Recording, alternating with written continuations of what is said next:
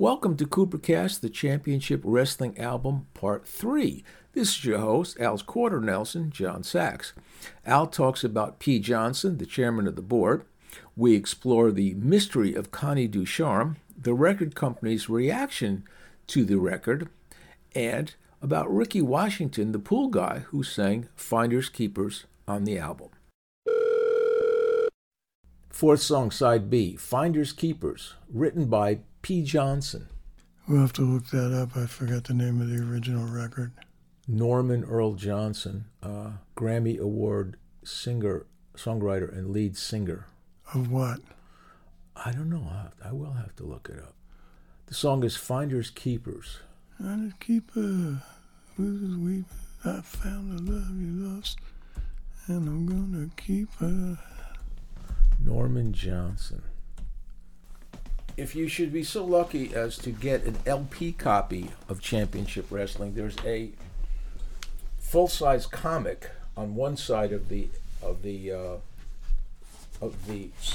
sleeve, which has it's got a bunch of funny pictures from the recording session. A lot of them are jokes about how you pronounce Simzik. Funny captions. So that's a nice thing. That's like a collector's item. Now, as far as this song goes, there's a thing called Chairman of the Board here. There you go. Chairman of the Board. They did it. But we still never actually found a recording of them doing it. But anyway. The last song on side 2 is Snowblind. And it was sung... It's an instrumental. By nobody. It's an instrumental. Written by Connie. That's what it says here. Connie Ducharme. Does it ring a bell? I thought I wrote it. Do a little search, I get Connie Ducharme. That's so weird. And you thought you wrote it this whole time? No, I don't know. I don't know that name. I don't know if this is the same one. Connie Ducharme is an actress known for Burke's Law and Pajama Party. Definitely not.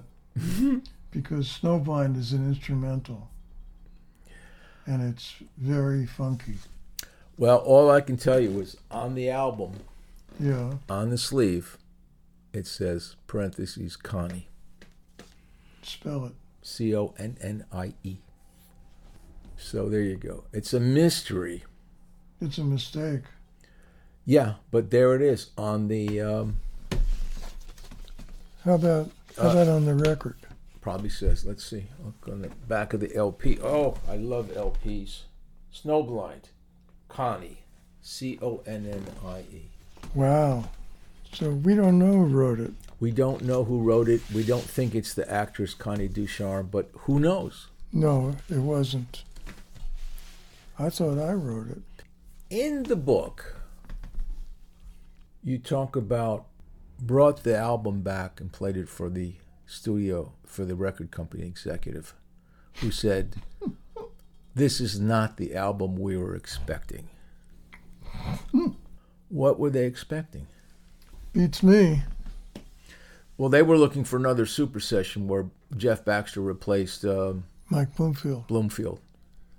And that's not... I guess I had too much singing for them. Well, you didn't have much singing. I just think that... I did have much more singing than Super Session. Right, but you only sang 2 songs, so it wasn't... The problem wasn't that Al sang. The problem was it wasn't Super Session Take 2 with Jeff Baxter. Mm-hmm. It was, though. That's the way I look at it. Yeah. I think they just wanted... 4-chord blues. Or something, yeah. Which, I felt that I had gone past. Okay. So these are more complicated than the stuff on Super Session. Super Session was by and large 4, sometimes 5 guys, guitar, bass, drums. No, it's not keyboard. that. That's not what I meant. But I mean, they're less fully orchestrated. Whereas this album... No, that's not true. There's horns on Super Session. But not much. Well, there's not much on here either. Well, a lot more than Super Session. I mean, look at Typical one has backing vocals, bass, drums, electric piano, horns, vocals, organ, percussion, rhythm guitar. I think, it definitely comes across differently than Super Session did. Mm-hmm. Well, that's why you can't get a copy of it. Yeah. Next. All right, well, I guess we'll wrap it up for this curious album that came out in 1982. And you say in the book that it had been 6 years since you did a solo album, that this one came up and you did it. Well, it was different. I thought different was a good idea. Yeah, well, as you say, I mean, people were criticizing your singing, so you got some great singers. And, Valerie Carter, Mickey Thomas, and in one case, Ricky Washington.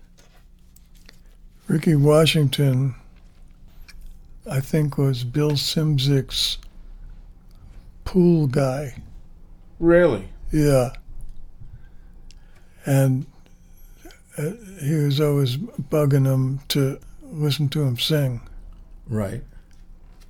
So Bill told me about him and said he was a great singer. And so this was a break for him. It was pretty strong. He did a pretty good... He was a great singer. Yeah. Did he then manage to go on with any kind of career, or just didn't happen for him? No, that tells you how successful this album was. Yeah.